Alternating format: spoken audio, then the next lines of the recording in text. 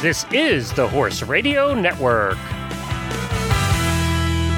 This is episode 894 of Horse Tip Daily. A different horse tip, a different equine topic, a different equestrian expert every day.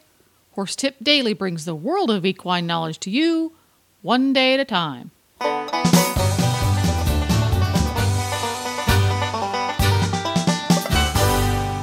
Greetings, horse people. Coach Jen here, and thanks for tuning in to Horse Tip Daily. Today's tip is an excerpt from thehorse.com's weekly horse health report on horses in the morning. The Hit'em crew is joined by the horse.com digital editor Christy West and Dr. Jones to talk about regenerative medicine, along with a co-host quiz afterwards. How will Glenn fare? We'll find out right after this from equestriancollections.com. Hi, Glenn here with the Horse Radio Network, and I am with Debbie from Equestrian Collections with Equestrian Collections Product of the Week. As your listeners know, I love half chaps, but I have come across some really super ones. They're the Tread Step Liberty half chaps. They come in two forms. They come in a side zip and a back zip. The back zip is so it looks even more like a tall boot. The side zip is because it's a little more convenient and maybe a little bit easier to zip up. The way these things work is that part of it is the full grain leather. It looks just like a tall boot. And then the inside is sort of a stretchy suede so that this thing molds to your foot. Now, I will tell you with all the Tread Step products, which are absolutely phenomenal products, Tread Step expects these to feel tight. When you put these on, in fact, they tell you the first couple times you put tall boots or half chaps on, you should have a helper because it will be that tight as you zip yourself into them. But after about the first 2, maybe 3 times, they will have molded to your leg or foot, and you can zip them up yourself, and they will just look fabulous. I wore these on a trail ride, and I absolutely loved them. They're not summer chaps, so this is the time of year to be looking to get something like this that you can wear all the time, schooling or wherever you would wear a half chap, and have it look like a tall boot. These things, I can't even tell you how wonderful they are. And the sizes are very, they fit a lot of different people, and you can take a look. There's a ton of sizes. They go all the way up to 17-inch calf with a 16. They're just amazing. So now, I do have a question. A lot of the complaints I've had with half chaps over the years, not Tread Step, but with half chaps in general, is they have crappy cheap zippers. So when I first put this thing on and they were here and showed us these chaps, I said the same thing because as they were saying, you need 2 people to zip them up, and I'm like, oh my gosh, the zipper's going to go. These are fabulous zippers. It took 2 people to get me in it the first time, and I kept thinking this zipper's going to break. Did not break. It's absolutely these they are not inexpensive. They're $120, $119.95, but everything in here is quality. So don't worry about the zippers on the Tread Step half chaps or boots or anything like that. They have top of the line. Very good, and you can find it by going to equestriancollections.com and searching for Tread Step Liberty half chaps, and they'll pop up. And of course, this is a terrific Christmas gift idea as well. It is, and especially look at these sizes because it's not easy to find this quality half chaps in some of the sizes that they offer. EquestrianCollections.com.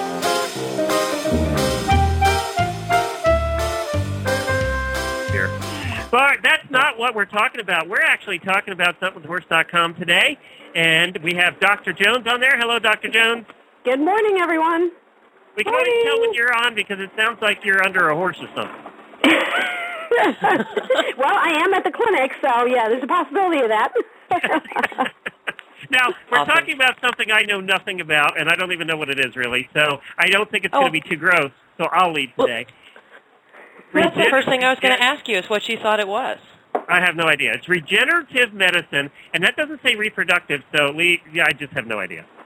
Kind of that lost on this one. Is this kind of like stem cell stuff? Yes, sir, it is. As a matter of fact, it is. Very good cool. start. Hold on. Don't take credit for that, Glenn, because I did have to tell him I think it's about stem cells before the show. So he did not come up with that himself. Uh-huh. I see. Trying to take credit. I had to tell you out, Glenn. All right. Now we know. Yeah, that's true. All right, Aaron. Let's tell them what it really is. It's not just stem cell. There are other things as well. Right. There's it's the new wave and the new medicine that veterinarians and human world are attempting to treat diseases and problems in people and horses and dogs and cats. There's stem cell, there's IRAP, and there's PRP. PRP we were hearing about many, many years ago, and stem cells a little bit too. But what they are is PRP is the initials for plasma-rich protein, and IRAP is interleukin receptor antagonist protein. I know that's a mouthful. And the stem cell is, of course, they're adult stem cells. Embryonic. We're not killing baby foals. These are from adults, meaning anything that's alive and born, that they are pulling cells that can become just about anything. They can become cartilage. They can become bone. They can become tendon. They can become ligament. It's just adult stem cells that have an ability to become something different. They're at their very early stages of life and have not decided what they want to be when they grow up. Okay. And now, what is it advanced? See, I didn't think I knew that it was advanced enough that they're actually using it in everyday medicine with horses. Are they? I just did 2 of them yesterday. If you want to call it everyday medicine, I'm a general practitioner, and I actually harvested, is what it's called, harvested, just like you would harvest the wheat in the field. Harvested fat-derived stem cells yesterday, and they went off in a little shipping package to the company for them to process those stem cells out of there for me and send me back 2 nice little syringes, one for each horse, to inject into a core lesion of their ligaments. And what will that do for these horses? This is a perfect case study. Sorry about this, Christy. I hijacked it. But no, go for it. These horses have ligament damage. They each have a core lesion. In fact, it's the same leg and same ligament. And they will have these stem cells put right in the center of the core lesion so it doesn't scar in with scar tissue, because that's how the horse's ligaments heal. It will actually regenerate new ligament cells in order to make it a stronger and better healing. How long will that take? It's horse-dependent and size of the lesion dependent. But we've said in the past 6 to 12 months of hand walking, rehab, shockwave, maybe riding at a walk, ponying the horse, things like that for your average doing rehab on the horse to bring them back from a ligament or tendon injury. Now we're saying it's much shorter. 6 months is probably the longest, unless it's a really bad tear, for them to come back to work.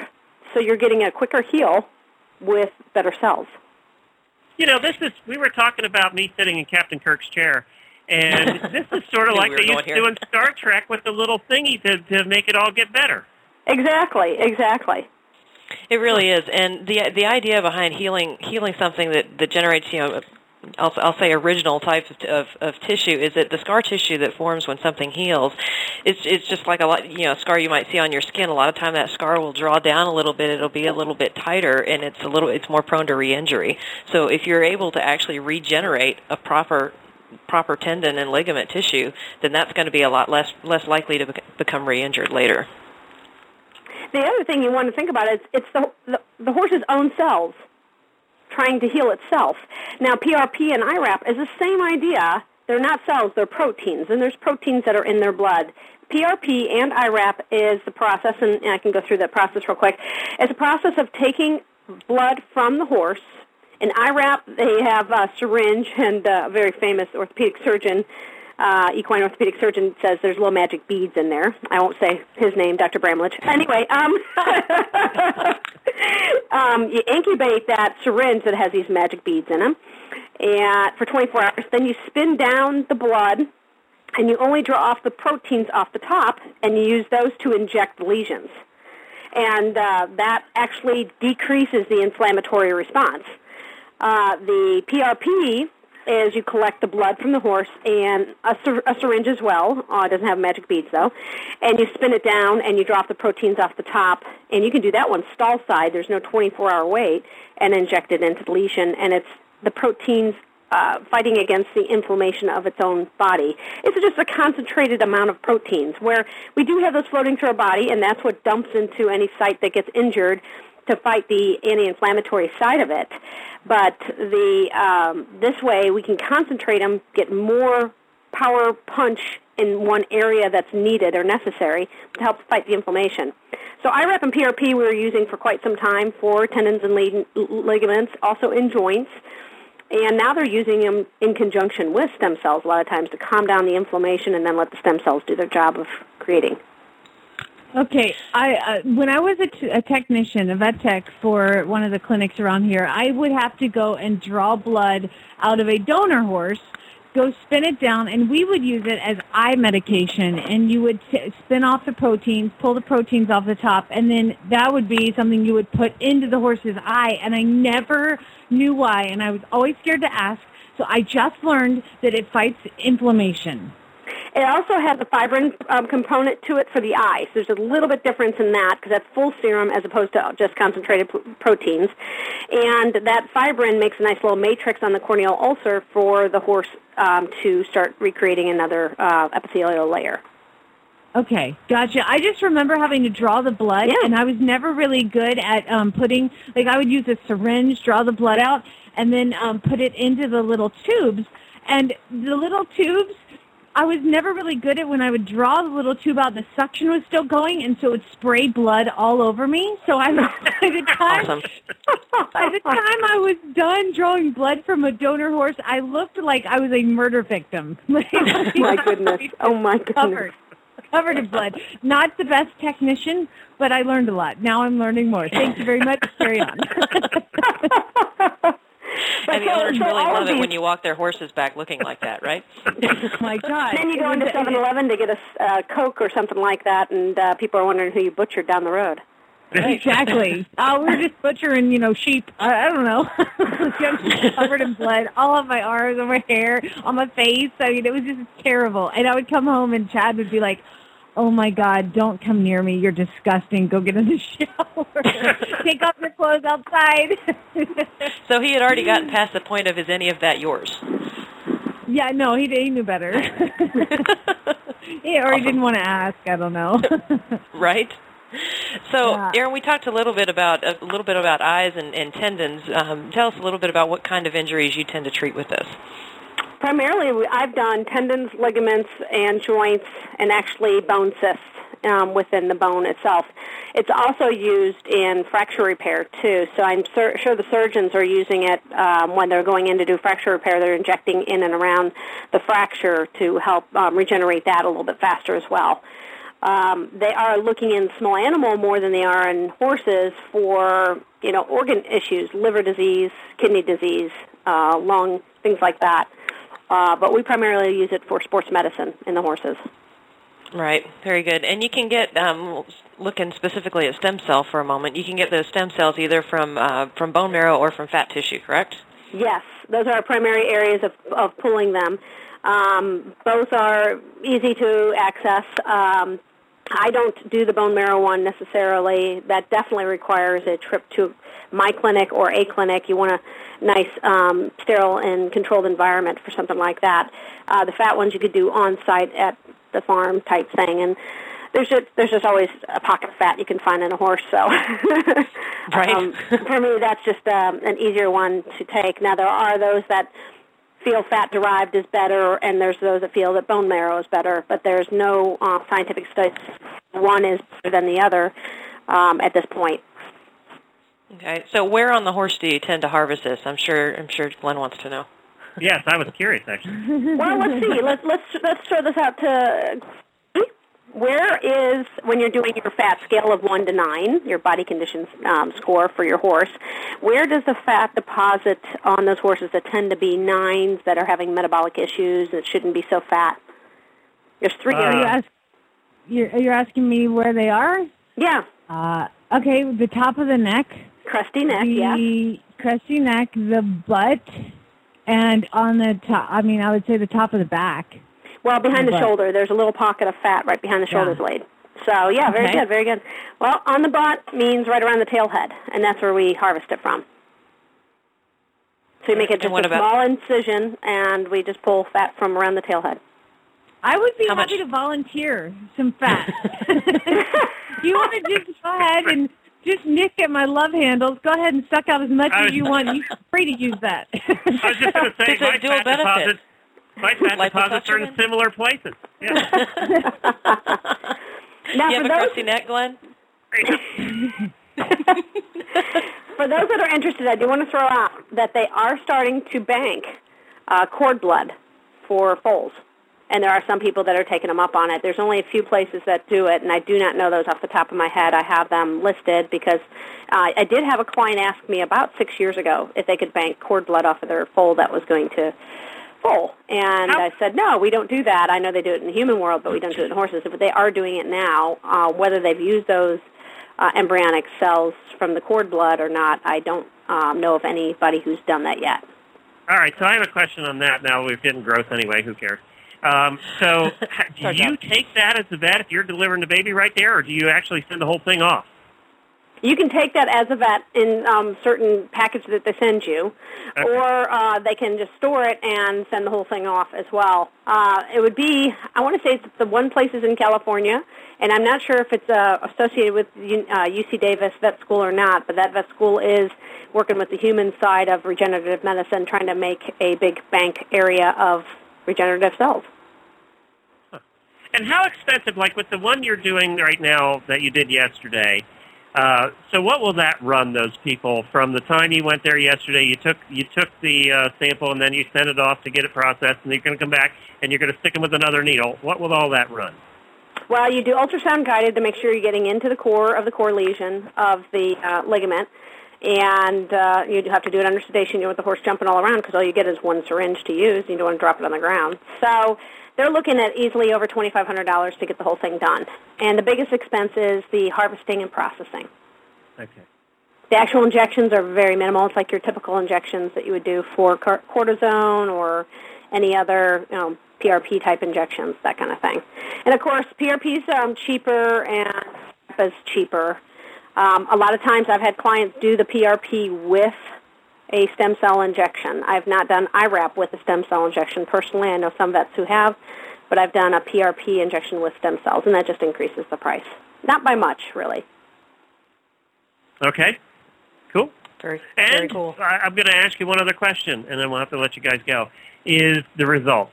Are you seeing results that you would go, it's worth $2,500? Clinically, that's about all we could tell you. Do we see results or not? I'm a big believer, and I'm seeing some great results with it. They do have some studies out there, but they can't. If you think about scientific studies that people do, especially like FDA has to do on drugs, and this is not a drug, this is a process in the service, they'll have to take control horses that with the same injury and do hand walking, and they'd have to take another set of horses with the same injury and do the injection with the stem cells, either fat-derived or bone marrow, and do the same amount of time and see who gets better faster type thing. That's a very expensive study and has yet to be done. There are some smaller studies they've done to show that the fat-derived and the bone marrow-derived stem cells are working well and quite nicely. So clinically is what I'll tell you right now. We're seeing some great results. Okay, cool. Very good. I want to let you know, too, that there's obviously, as usual, more information on this on thehorse.com. You can get on there and either search regenerative medicine or stem cell therapy if that's more what you're interested in, or IRAP or PRP. So veterinarians are still holding a number of conferences about it to learn more about it and disseminate the information that they are learning. So we've got quite a bit of that on thehorse.com.